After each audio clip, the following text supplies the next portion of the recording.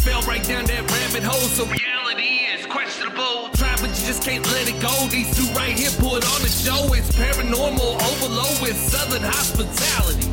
Haunted murder, mayhem, tip while discussing immortality. Locations with a dark past, history that comes to life. Hillbillies with a knack for everything that goes bump at night. Overthinking if you by yourself, these two will have you turning on the lights. Mixing in a little comedy to make sure it all fits in just right. Hey. Welcome to Hillbilly Horror Stories. Now here's your hosts, Jerry and Tracy Hall, and their dog Ninja.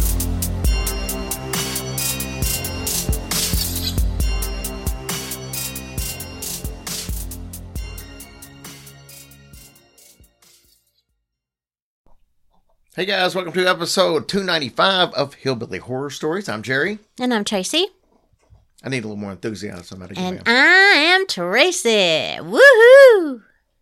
All right, How's so... that? What? Anyways, we want to thank all of our military and civil servants all over the world, no matter which country you represent. Thank you, all of you men, women, and service animals for everything you do every day. Yes, thank you guys so much. You guys are in our prayers, especially all our military over in Ukraine and all those good places. Just pray for you guys and hope you stay safe, and hopefully this crap will end soon and you can come home. But thank you for protecting us. All right, Tracy. It's, we say this over and over, but all you got to do is turn on the news for 3 minutes, and it's so depressing with everything that's going on. It's like there's hardly any positive that ever gets reported. It's all negative stuff, and whether you're on social media or watching the news or whatever the case is, you're just surrounded by negativity. So it's not surprising that there are a lot of people that are struggling right now when it comes to the mental aspects of things. No, that's very true.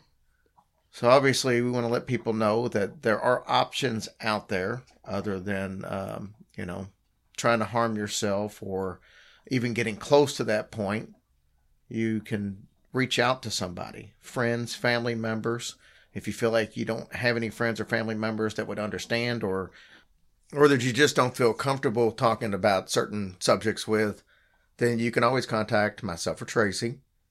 And, of course, we've got our group that's 5,500 strong now. Yes, that's amazing. People from all over the world, all different time zones. It doesn't matter what time you need to talk. There are several people willing to talk to you at any time. Feel free to join the group if you haven't already, but also feel free to post whatever you want. That's a judgment-free zone in there. Of course it is.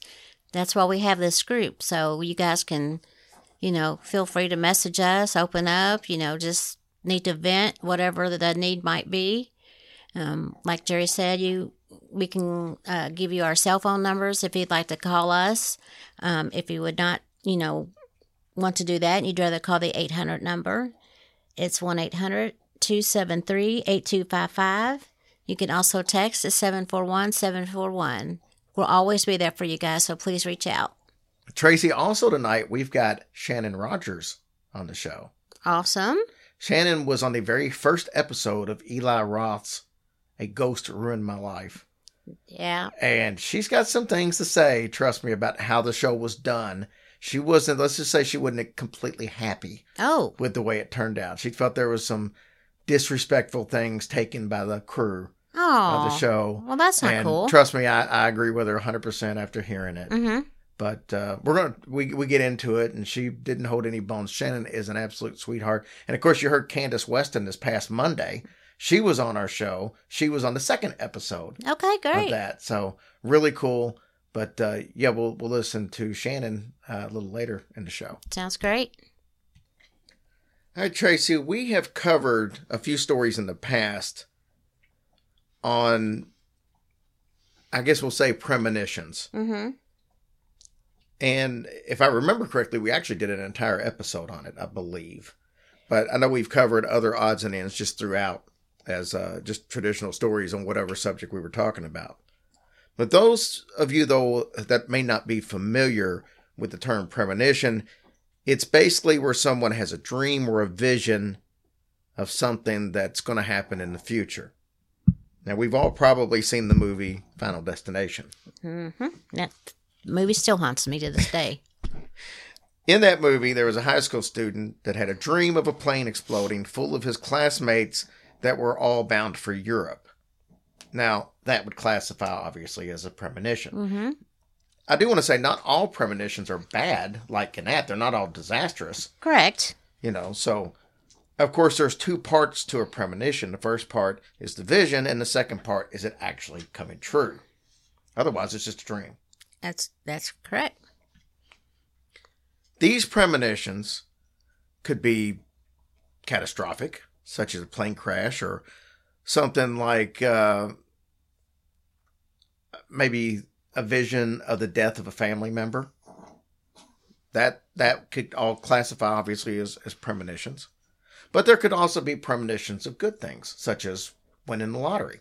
Yeah.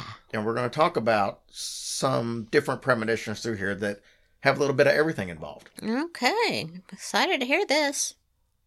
The first story is a little different than most of what we would consider to be a premonition because, as we said, typically a premonition is a vision that then comes true. But what about a vision that has already happened, but the person who had the vision didn't know about the subject that they had the vision of? You feel me? Yeah. Well, you will after we get through with this. Okay. Most consider this type of thing maybe a residual haunting. You'll hear about people that'll go up to Gettysburg and they'll see like a battle taking place on a field out there. Mm-hmm. Okay. That would be a residual haunting, or some people call it the stone tape theory, to where you see an event that's happened play over and over again. Mm-hmm. So I can see why some people would say the story we're getting ready to talk about could be that, and I'm kind of with you on that. But this story is a little different in the fact that, I don't know, you'll see why it's different, but it's got to do with the timing, I think. Okay. But if somebody says, hey, that's not a premonition, I get it. And I wouldn't dispute it. But it's a cool enough story where I wanted to tell it anyway. I still think it fits for the episode.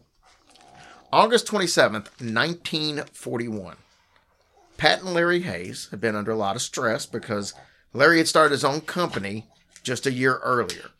And you know how that can be. You start in your own business and things can be a little rough financially while you're getting everything started. And that's the kind of problems they had. So it was stressful on the entire family. They had a couple of older children. They were, teenagers, roughly.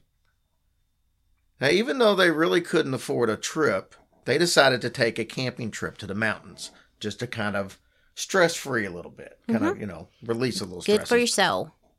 To save a little bit of money, they borrowed a small camper from a friend of theirs. Larry had to work late the night that they were going to leave, so around 10 p.m., Pat was rearranging some stuff in the trunk so she could add some extra bedding and stuff. Now, Pat was going to drive from Columbia, South Carolina, to Charlotte, North Carolina, and then Larry said he would take over and drive the rest of the way to Statesville, North Carolina. And apparently Statesville wasn't too far from Pat's mother's house, so I guess maybe that's part of the reason that they drove out to there. Oh, okay. So they stop in Charlotte to get gas, and by this time, the kids in the back, they're already out. Oh, I'm They're sure. asleep. So the gas station attendant noticed that one of the tires was extremely low, so they aired it up. Pat decided, as they leave the gas station, to go ahead and take a little nap while Larry's driving. She's done her share. So Larry was quietly driving along, and he felt the steering wheel suddenly jerk and twist between his hand. Like you might have hit something, or? Well, he realized that the tire had blown out on the car. I guess the Oh, same no. one Shoot. they were having problems with. So it was on the car, not the camper. Yeah, it was on the car. Okay. So it blows out, and the car starts to veer toward the other side of the road. The weight of the camper was actually making it really hard to control the car. Oh, gosh, I'm sure. But Larry somehow managed to get the car over to the shoulder of the road and get it stopped. Now, this obviously woke everyone in the car up. I mean, how scary is that? Yeah, it would be very especially when scary. you're, tugging a camper behind you that Well, you're this not was- used to. This was 1946, did I say? So I'm pretty sure that car didn't have power steering. Power steering, yeah. Pat and Larry get out to change the tire, but as they open the trunk and dig through, Oh, don't tell me there's not a spare. now there's a spare. Okay. There was no jack. Oh no. Pat remembered that she removed the jack when she was rearranging all the stuff in the trunk, and she forgot to put it back. Way to go. So the jack was sitting at home Ugh. in their garage. So Larry remembered seeing a kind of a country store that was right before the blowout happened. This is right around 2:30 a.m. And he didn't think that the store would be open by any means, but he thought he saw a light on in the back, so he thought maybe the owner lives on the premises. Mm-hmm. So he tells Pat, I'll go ahead and walk back and I'll try to get us some help. Pat stayed there with the kids, obviously. So Pat sat there. She was wide awake in the car. And she was just anxiously awaiting for Larry to return, hopefully with help. It's almost 3 a.m. now. Larry's been gone about a half an hour.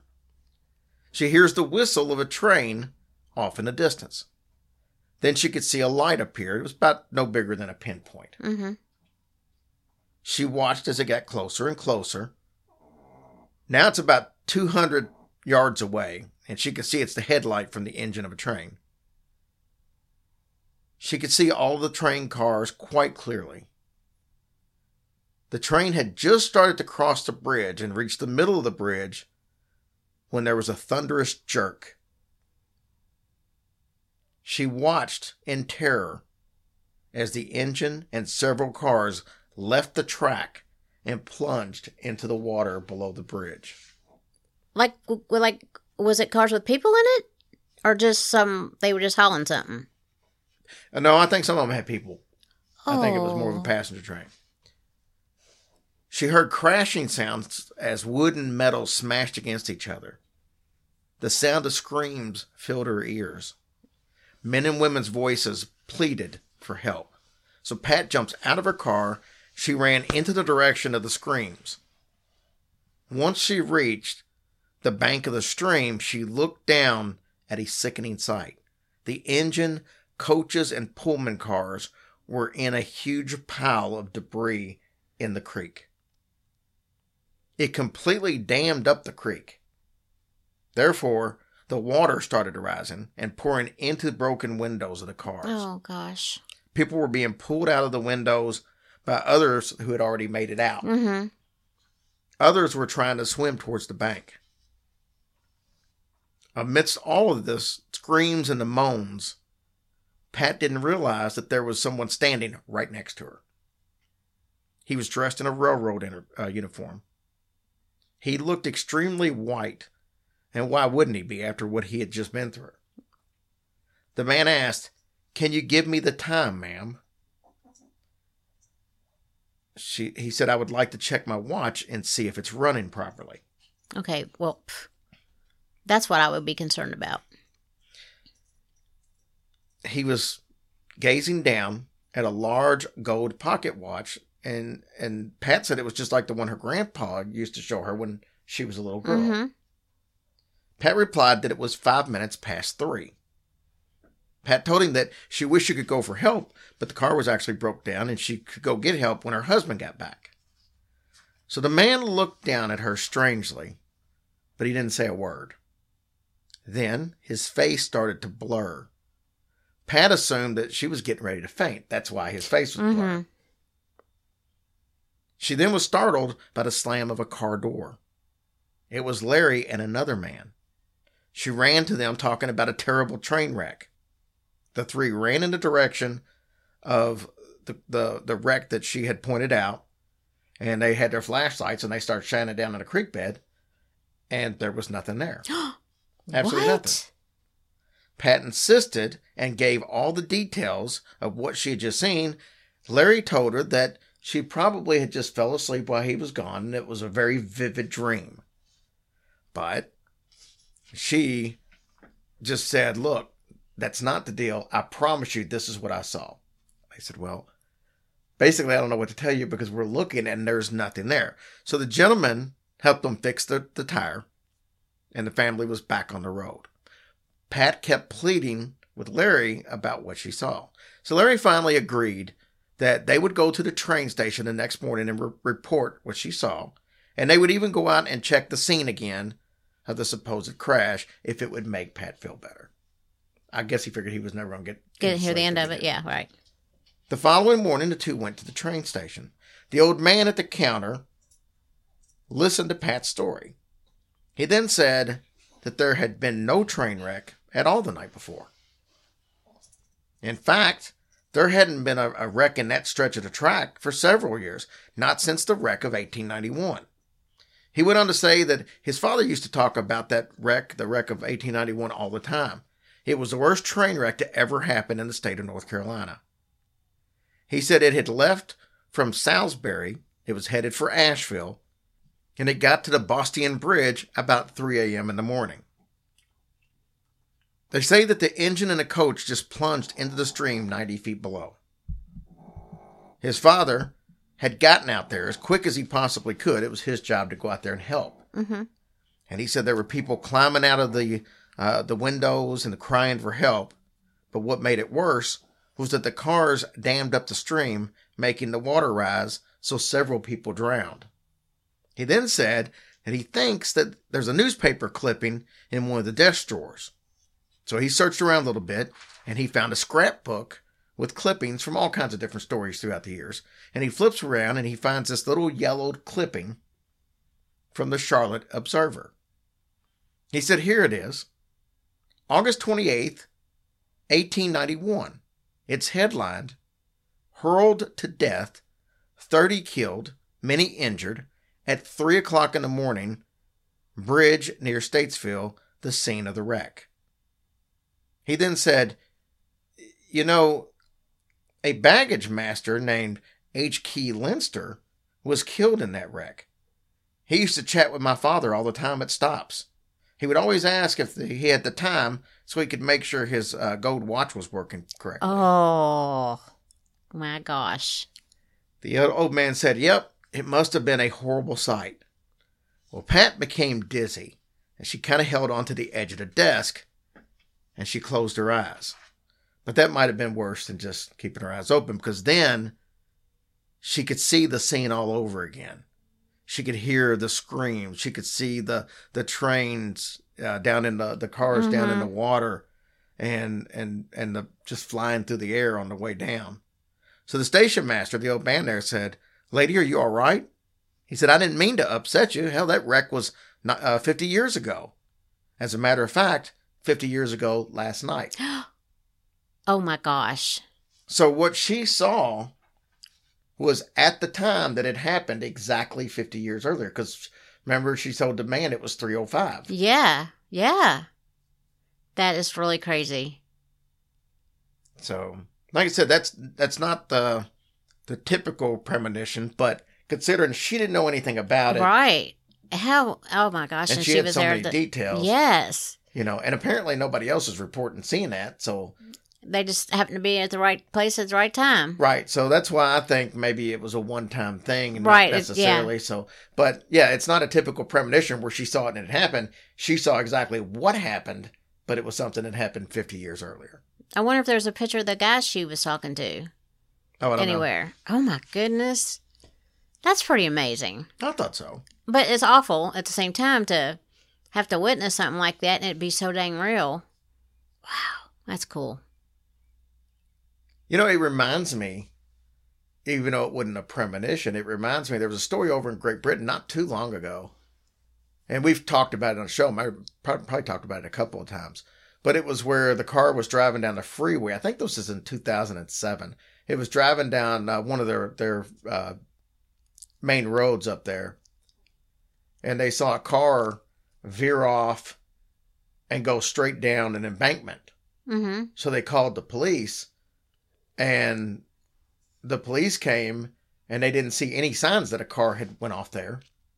But they went down there and searched anyway. But what they found was a car that had went off there like maybe a year earlier or something. But it was like it was already covered over with the overgrowth and stuff like that. But they found the body and all that. So that didn't went over there and nobody knew about it. But They saw this car go off, but there was no signs of a Wow. new one. So it was like they were seeing a replay. Wow. Like the driver of that car somehow was letting known that he was down there. That's incredible. Tracy, we can't talk about premonitions without talking about Nostradamus. Ugh, that dude is on another level. These aren't really detailed stories, but they don't need to be to get the point across for these. So we're going to talk about two of his stories. Or I guess we should say premonitions. The first is going to be the Great Fire of London. Now that fire swept through the central part of London from Sunday, September 2nd to Thursday, September 6th, 1666. 1666. Oh, that's not good. The fire gutted parts of the city that were inside the Roman city wall at the time. Now, there's some controversy over the death toll. It's said that there were only 6 people who died during that great fire. But historians believe that that number is completely false, and it was actually a whole lot more than that. Well, I was going to say, that's a pretty low number for something that tragic. Yeah, I don't know why they think there's a big discrepancy or why people think, but 6 is all that's listed. So I don't know. Mm-hmm. It's believed that the fire started in a bakery shortly after midnight on September 2nd, and it spread rapidly. Now, here's an interesting fact for you. The main technique of firefighting back during this time, it was not using water. It was by making what was called fire breaks. So basically, they would demolish a building or part of a building, causing a gap so that the fire couldn't spread to a closer building. Oh, that's kind of pretty good, right? I guess. I mean, they probably didn't have access for pumps and stuff to be able to get the water there, so they had to have something else, Mm-hmm. I would think. So if you had like 3 buildings really close to each other and one of them was on fire, they would knock the middle one out, hoping that it wouldn't reach. Yeah. Or maybe knock 2 of them out, thinking, well, that's as far as it can spread, so it's Right. will stop on its own. That's pretty good thinking. So anyways, back in Nostradamus' time, he wrote a book, his first book anyway, and it was in 1955. The book was called O Prophecies. It's actually The Prophecies if you put it in English. But Mm-hmm. that was his first book, 1555. That was 111 years before the Great Fire of London. He said, these 2 lines appear. He said, "The blood of the just will be demanded of London, bed by the fire of 66. How in the whole entire nation And could he know that? And the fire happened in 1666, and it was in London, and he mentioned London by name. Man, that is really wild. Here's the next prophecy of Nostradamus that we're going to talk about. It sounds eerily like the attacks of 9/11. Now, obviously, we know that 2 planes were flown into the Twin Towers in New York City, September 11th, 2001. Those towers would eventually collapse, and almost 3,000 people died in this attack. So what did Nostradamus say back in the 1500s? I don't know. What do you say? You tell me whether this could be interpreted as 9/11 or not. 2 steel birds will fall from the sky of the metropolis. The sky will burn at a 45-degree latitude. Fire approaches the great new city. Immediately, a huge scattered flame leaps up. Within months, rivers will flow with blood. The undead will run the earth for a little time. So let's break this down a little bit. 2 steel birds. Keep in mind, this is the 1500s. There were no planes or skyscrapers back then. Correct. Let alone Yeah. know that they would be made out of steel. Right. Some say that the 2 steel birds that would fall from the sky were the 2 planes. Mm-hmm. Some say that it's the 2 skyscrapers that eventually collapsed and fell to the ground. 2 steel birds. I don't know why that would be considered a bird, but there were 2 of them and it did collapse Mm-hmm. to the ground, falling technically from the sky. Then you've got the fire approaches the great new city. It happened in New York City. Ooh. Within months, the river will flow with blood. This could be taken as the subsequent war with Iraq. Because right after that, we ended up going to war with Iraq. That's what that means, or could mean. But that's what a lot of people think, that he predicted 9/11 by those phrases. And it's got to, I mean, That to come is up with two steel crazy. birds, what else could he even be thinking about? Yeah. Oh, it gives me goosebumps. That's whack. Let's end on a happy note. Please. We've all dreamt of winning the lottery. For some, this is actually a reality. There was a waiter by the name of Fatih Özkan. He's a waiter in a Turkish restaurant over in England, in York, as a matter of fact. He had a dream, but it wasn't about him winning the lottery. The dream was that his manager at the restaurant won the lottery. He even saw himself counting the money with the manager. So he goes in the next day at work, and he begs his manager to go play the lottery, which his manager rarely ever did. Mm-hmm. So he was like, no, I don't want to. And Fatah just kept saying, dude, go play the lottery. I'm telling you, this dream was so real. What do you got to lose? It took him literally hours. And the manager finally gave in. The two of them went to a supermarket and they bought the tickets. Lo and behold, the tickets that night won. Oh my gosh. It paid $1.7 million. But the manager said that he bought the ticket, so it was all his. Oh, what a douche. Fatih took him to court. His attorney actually showed surveillance footage of both of them at the store and both actively participating in picking the numbers. The judge eventually ruled in his favor, and he ordered the money to be split 50-50. Good. You got to have some balls Mm-hmm. to have somebody make you play the lottery, win that much money, and then not even want to give them any of it. Yeah, that's What the hell? terrible. All right. Last one. Mary Sanderson. She is in Manchester, New Hampshire in the United States. She had a dream that she had played the lottery, but it was even more specific. She had the exact numbers, including the Powerball number, which was 20 at the time. But she had all these numbers. She wakes up the next morning. These numbers were still fresh in her head, and she writes them down on a dry erase board. She then goes and plays the numbers.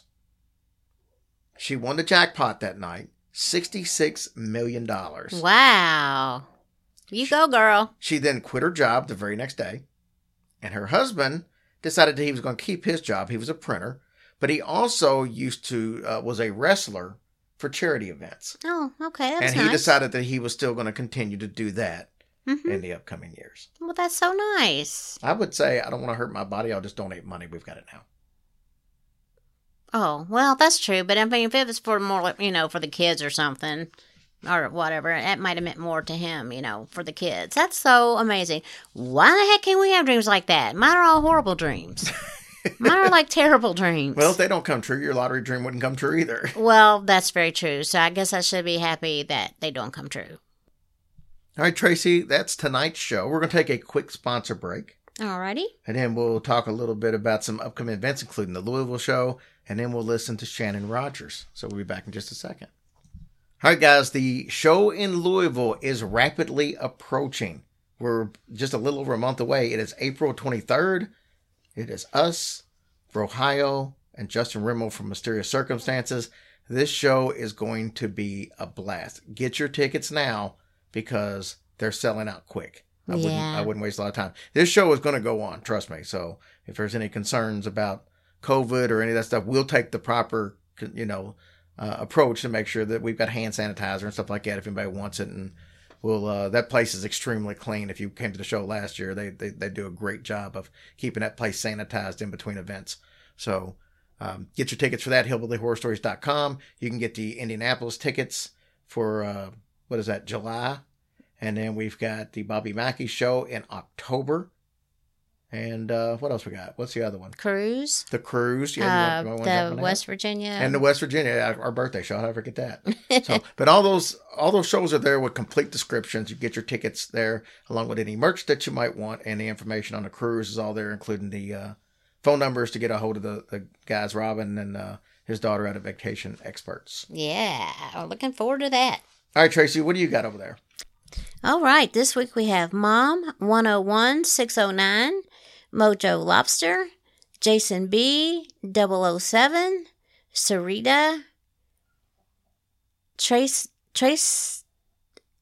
Abor. I hope I said that right. I'm sorry if I didn't. And then we have SWARQSS. We have Donna, Brett from Evil Never Dies podcast.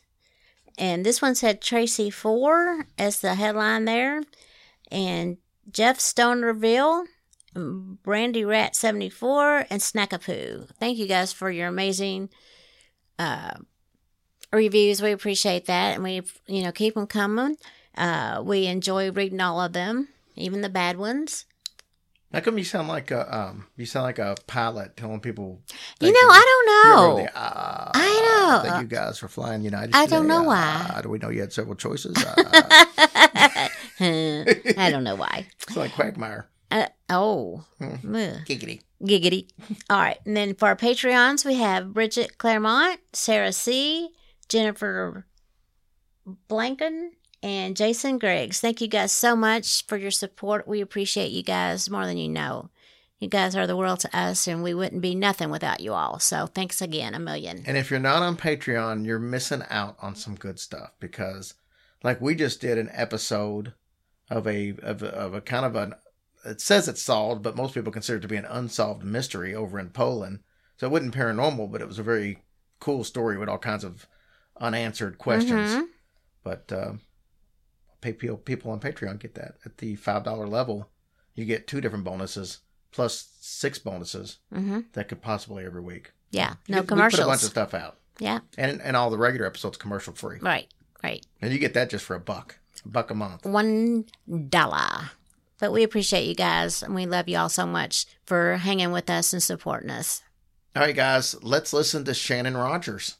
Hey, guys, I am excited. I told you guys I had a list of special guests coming that have been on some of these paranormal television shows. I wish my voice was better for this beautiful special guest, but it is what it is, and everybody's dealing with it. So with that being said, I'd like to bring on Shannon Rogers. Shannon is a paranormal investigator, but she was also on Eli Roth's news show, A Ghost Ruined My Life, and I believe was at the very first episode, Shannon? Yeah, series premiere. Yeah, she was a series premiere. It's an awesome episode. If you haven't seen it yet, I advise you to go check it out. It's awesome. And I saw this and I was like, hey, I know Shannon. She's one of my friends on Facebook. And we had only talked one time before. There was a young lady that needed some help in your area, and paranormal investigator. And I remember reaching out and you said, hey, I'm in the area. And that's the only time we ever spoke, but it was enough for me to know who you were. So Shannon, thanks for coming on the show. Well, thanks for having me. So I had another young lady from the same show on, obviously Candace Weston, who was on the second episode. And I believe you two know each other because you both had very nice things to say about each other. And so it's cool that I got the participants of the very first 2 episodes of this show. It's a really cool show. And when I saw this, I wanted to reach out to you because I have the same questions for a lot of the people that are on these paranormal reenactment shows. First of all, how did your story become one of the stories that not only made it to the show, but made it to the premiere? Well, I got a message in my messenger one day from Cream Productions, and right off the bat, I was kind of leery what kind of casting call it was. It's the name, but I answered it, and they were asking basically, have you had basically something so life traumatizing happen because of a spirit or a haunting? And I'm like, let me tell you. Yes, of course. And I told her the story, and, through 6 months of talking and interviews and, video meetings and stuff like that, it came about. And I mean, it was very raw for me. I cried during the whole dang episode, but because it was, it was like I had kind of a PTSD from that house that I lived in. And by talking about it for 6 months to the producers, it was a way for me to kind of deal with it and cope with it and process everything. So I think because it ended up on the series premiere, because it was so emotional and raw and honest and, true to what my emotions were. So it was kind of, I was so upset. I was like, I cried the whole time. They're going to air that. And they did. It's like, but what was cool about that? Not the emotion was there. And that's obviously, like you said, why they pick it. But your situation was really recent. I mean, like in Candace's situation, hers was like 10, 11, 12 years ago. Yours just happened, 2019, correct? That's when I first moved into the house. And I moved out at the end of 2020. I was actually there 22 months. They portrayed 9 months on the show, but it was only a couple of months after I moved out that they contacted me. So that's when I first started talking about the experiences. I mean, I had people I was close to that knew the whole time everything was going on. I went on Beth Allen's show to talk about the experiences. And then, so yeah, it was very, very recent. I'm not going to ask you to rehash the entire episode, because I want people to go watch it. Plus, that's really not what I want you on here. I want to talk about you and what's happened since then. But can you, in a nutshell, for somebody who hasn't watched the episode yet, talk about what the episode was based on and kind of some of the major things that happened to you and your family? Okay. I moved into a home. I was subleasing, and it was an older home, 4-bedroom by the lake. And it was only $1,000 a month. That's why I made gone ahead and moved in, but it was an older home. So there were some adjustments to be made, but instantly I started feeling that there was a little lady there, and then, which was no big deal. And then there was an instant, a situation with the suicide that did not happen in the show. On the show that they showed, on the show they showed the suicide happening in the house. That didn't happen in the house. It happened hours away, but it was associated with the house. So anyways, that stirred everything up, and it got really crazy. Got thrown out of chairs. My children were being attacked. My daughter's boyfriend, her and her boyfriend moved in, and he completely changed and was raging every day, making my daughter cry. And I mean, I was seeing like 30 or 40 shadow figures billowing out of my son's room. And it was just a really crazy, intense situation that I tried to fix. It dove me basically more into the paranormal field because I was already in it, and it, trying to fix what was going on there. And it just got to a point after I seen something just so horrific out in my workshop in the backyard that I just moved out. I couldn't do it anymore. So sometimes you just have to go. You can't fix everything. So now in the television show, because I know sometimes Hollywood takes liberties with some of these things. In the television show, your daughter and her boyfriend or her fiance at the time, can't remember, they move in with you, and it had a really negative effect on their relationship and on him. How much of that was accurate? That was very accurate. He didn't claw the table like they showed on there, but that was very accurate. It was instant. I just got goosebumps thinking about it. And that's another reason I cried so much during the filming of it is, and I don't want to cry now, it affected my daughter so bad. It really did. It emotionally affected her. I mean, he was just so mean to her. I mean, him and I got into it because Mama Bear wasn't going to put up with it. And I tried to stay out of it as much as I could, but it was a horrible, horrible situation. And then when my daughter got, shoved 12 foot down the hallway one day, they didn't come back. She left then and called me at work and let me know she was not coming back. She told me what happened. And she left her makeup bag, everything. That's when she was 20. She's prissy. So, I mean, she left everything, and they came back a month later to get their stuff. And unfortunately, the relationship ended, now, fortunately, the relationship ended a couple of months after they moved out. And they had lived together for over a year before they moved in with me. So it was sad to see. Also in the episode, it looked like that, and you can correct me if I'm wrong on this, but it looked like at one point you sent your young son away to maybe live with your sister or something. Was that accurate, or was that? Oh, not to live. I sent my son to my mom's while I tried clearing the house, because I didn't want him there. So it was just a matter of like a weekend situation. And my mom is down the road kind of thing. So, he's theirs on the weekends. They already told me, like, he's mine, bring him over here. So it's one of those situations. I didn't send him to live, but I didn't want him there when I was trying to go to war, basically. Obviously, when they do these reenactments, they don't do everything exactly the way it was. They've got to get viewers and all that. Were you happy with the way it turned out overall, or did you have some regrets afterwards? I wasn't happy, to be honest with you. For one, they put my phone number on the episode, and I've been contacted, putting it lightly, 500 people at least ever since October. Not only that, I mean, just the story about the suicide that affected personal relationships of friends of mine, that the suicide happened, that pertaining to the house and, friends and stuff. And it was really disrespectful. And some of the things that were changed, and like they showed me levitating in bed. I never levitated in bed, but I did get thrown 6 foot out of a chair. So there were some things that I don't know why they changed, but they did. I mean, there's been some good things that come out of it, but even my daughter, she's kind of like, kind of wishes that she didn't do it as well, because they altered so much of the truth. But, there's a positive and everything. There's some good things that came out of it, but I was disappointed. I'd be lying if I said otherwise. But the biggest negative effect on me would be people contacting me, getting mad at me because, I'm not doing enough to help them. Well, you got 500 people asking you for help, and not only they changed my words. They literally, if the camera wasn't on my mouth, then 90% chance they would dub sentences together. We actually, when we were recording, everybody had to be quiet so they could get the background noises. And they said it was for editing purposes. So when I was talking about traveling around the country, doing investigations and hosting events, they put it like I was going to travel around the country and helping people, fight their demons. I never said demon in the show. They put demon on there. So that's odd.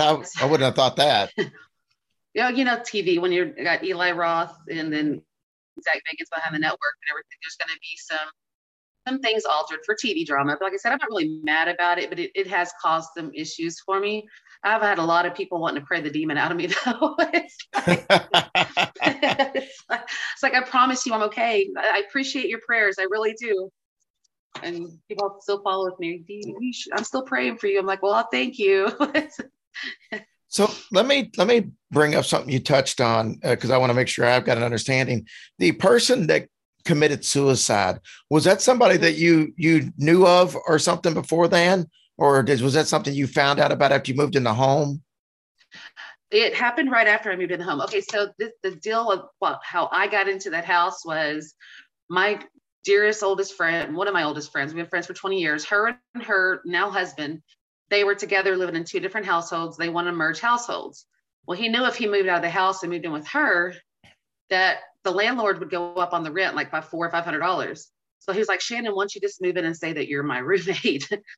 But he asked if he could use the den and he would take $300 off the rent. So it'd be like $700 a month if he could store what they weren't able to consolidate yet in the den. And I'm like, well, yeah, of course you can. So a lot of his stuff was still there. So the suicide happened about a week and a half after I moved in the house, but it was not there. It was where his brother lived. It was his brother. Oh, I got you. When the watch party, I organized the watch party the day it came out, but luckily I'd watched it that morning. So I was going to their house to watch it. And I just told them, I was like, look, I told them what happened. I said, I don't want you to watch it. It's not what happened. I didn't say that stuff. I mean, they even as a point show the suicide victim, as they called it, sitting on the edge of a bed and pulling the trigger and blowing his brains out. It had nothing to do with that. So it was so disrespectful and hurtful to them because it was very fresh. They were still dealing with it. It came out a year after, I think a couple of years after it happened. It was like close to the anniversary. So. Yeah, that's sad. I mean, I get you got to do what you can, but when you're dealing with real people, sometimes you have to take that stuff into consideration. So let's talk after the show. So you move out of the house. What happened when you moved out? Where did you go? What happened afterwards? This is where it gets interesting. Okay. I moved out and I go to stay at my mom's. My mom's like, come stay with me. she's like, just put your notice in, your rent's paid up, put your notice in. And so I had to sell. I had to come in the house, dig through whatever you want. And I sold everything. And I went to stay at my mom's, and I saved up to buy a camper. And so I paid cash for a camper, a little 27-foot camper.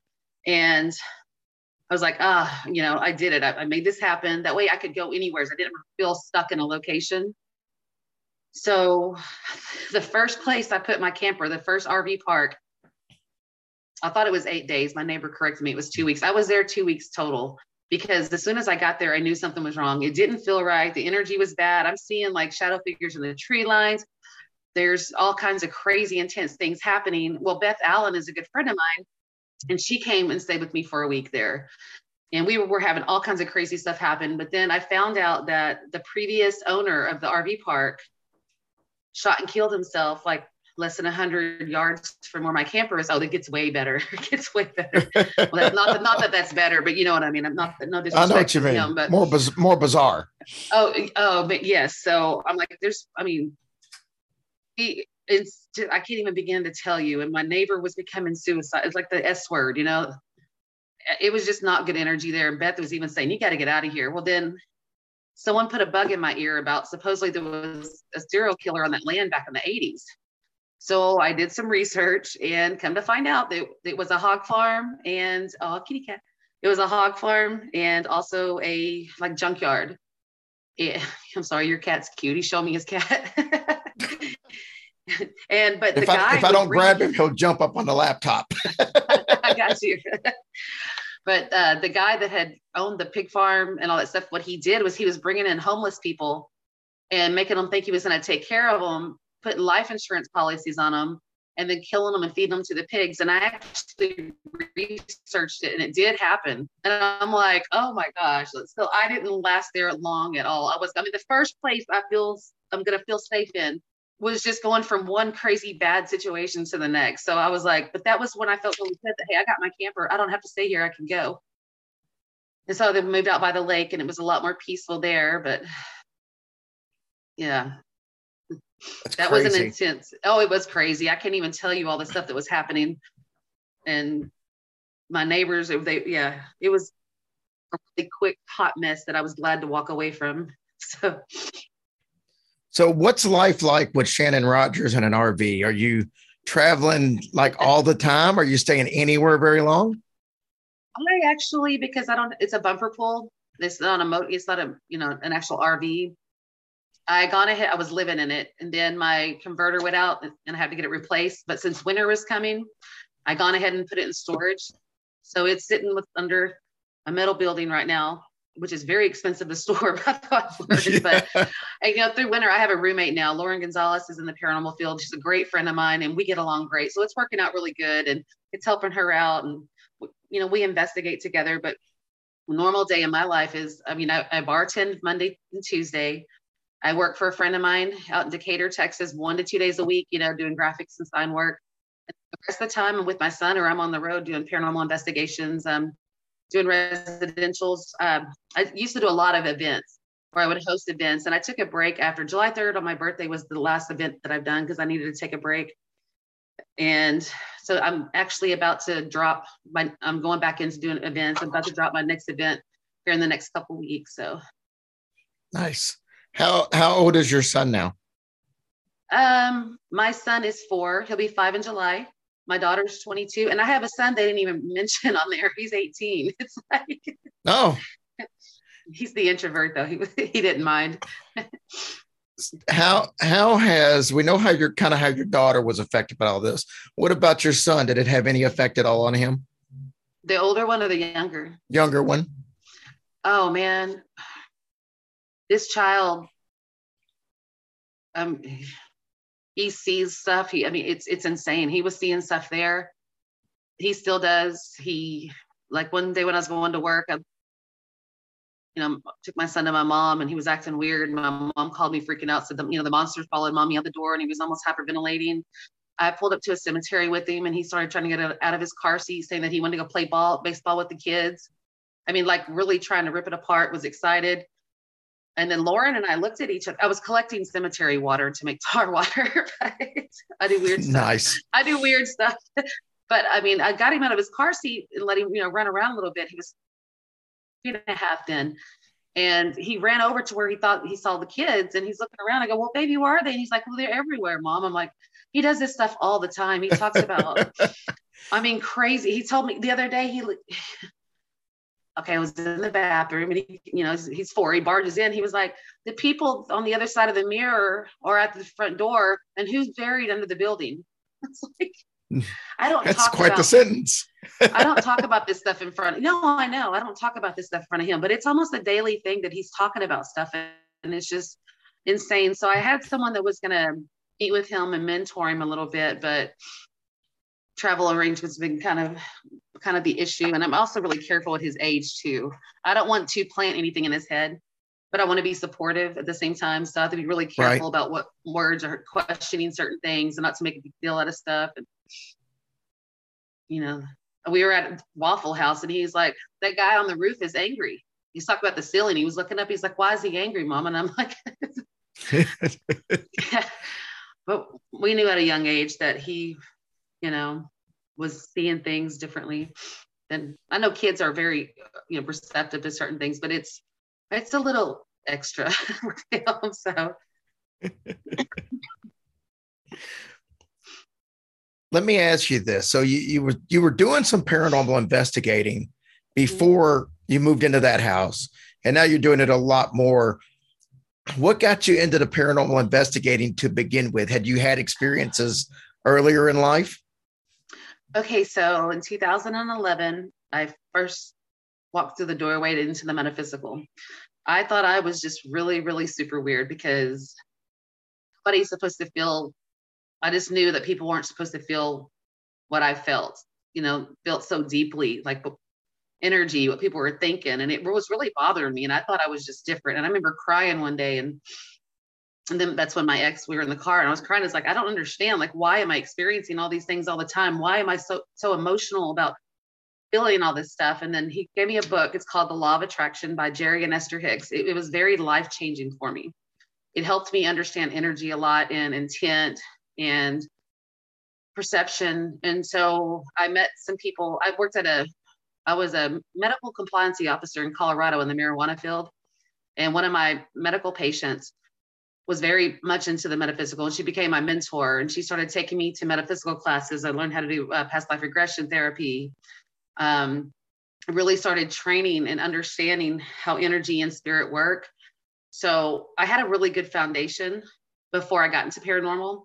With Liam's dad, my youngest's dad, we had a couple devices, and we went to the Arlington and Hot Springs, where we sit in the apartment and play with Spirit Box. I didn't know what that was at the time, but I was really fascinated, and he was blown away by the interaction the conversations I was having. He was a jerk, almost intimidated that I could have these conversations that were pretty solid, but So then I left him, come back to Texas, and I got invited to go to Old Park Hotel to do an investigation. That was my first investigation with Chad Lindbergh. Well, that lit me on fire, and I haven't stopped. It's like, I was really amazed how what I was feeling, you could back it up with technology, doing research, other people feeling what I felt, and learning from other people. So it was like an avenue where I really felt just comfortable, and something that I really found that I found a lot of passion and interest into. So, I'm not the best at everything. I'm not the worst at everything, but it's a journey for me because I want to understand my connection more. And I'm more on the spirit side than I am the people side that I investigate. And Chad's awesome too. So I'm sure that was a great experience. Oh yeah. He's funny. Actually, I won the raffle to stay the night there with him, and it was pretty cool. Did he scream? He was a little extra. Let's put it that way. Oh, I love that video where he was like screaming when that voice talks to him, and when he was, that one's hilarious. But yeah, that's back in his Ghost Stalker days. Yeah, exactly. We had him on the show maybe 3 years ago, and the first time I ever talked to him, it was like we knew each other forever. I mean, he's just one of those kind of personable people that he's just fun to be around. So. Well, Shannon, I loved having you on the show. This has been really fun. And I love hearing your story. I love the episode. So if you get a chance to check it out, now that you've heard the interview and you kind of know, you can believe some of it and some of it you can't. It still doesn't take away from the terror that you actually had in that house and the emotion that you showed in the episode told how real the situation was. So I want to say that I'm sorry that you had to go through all that. I'm glad you came out on the other side, and I'm glad that your family's okay. Well, thank you. And good did come out of it all in the end, because it's like it drove me down an avenue that I wouldn't be here right now if it wasn't for all those experiences. So I'm grateful for it. Yeah, it's amazing. Like, the old saying that what doesn't kill you makes you stronger. And sometimes that's accurate. It's not always accurate, but most of the time, it can actually work for you. But thanks for coming on. I appreciate it. You have been super nice to us in the show.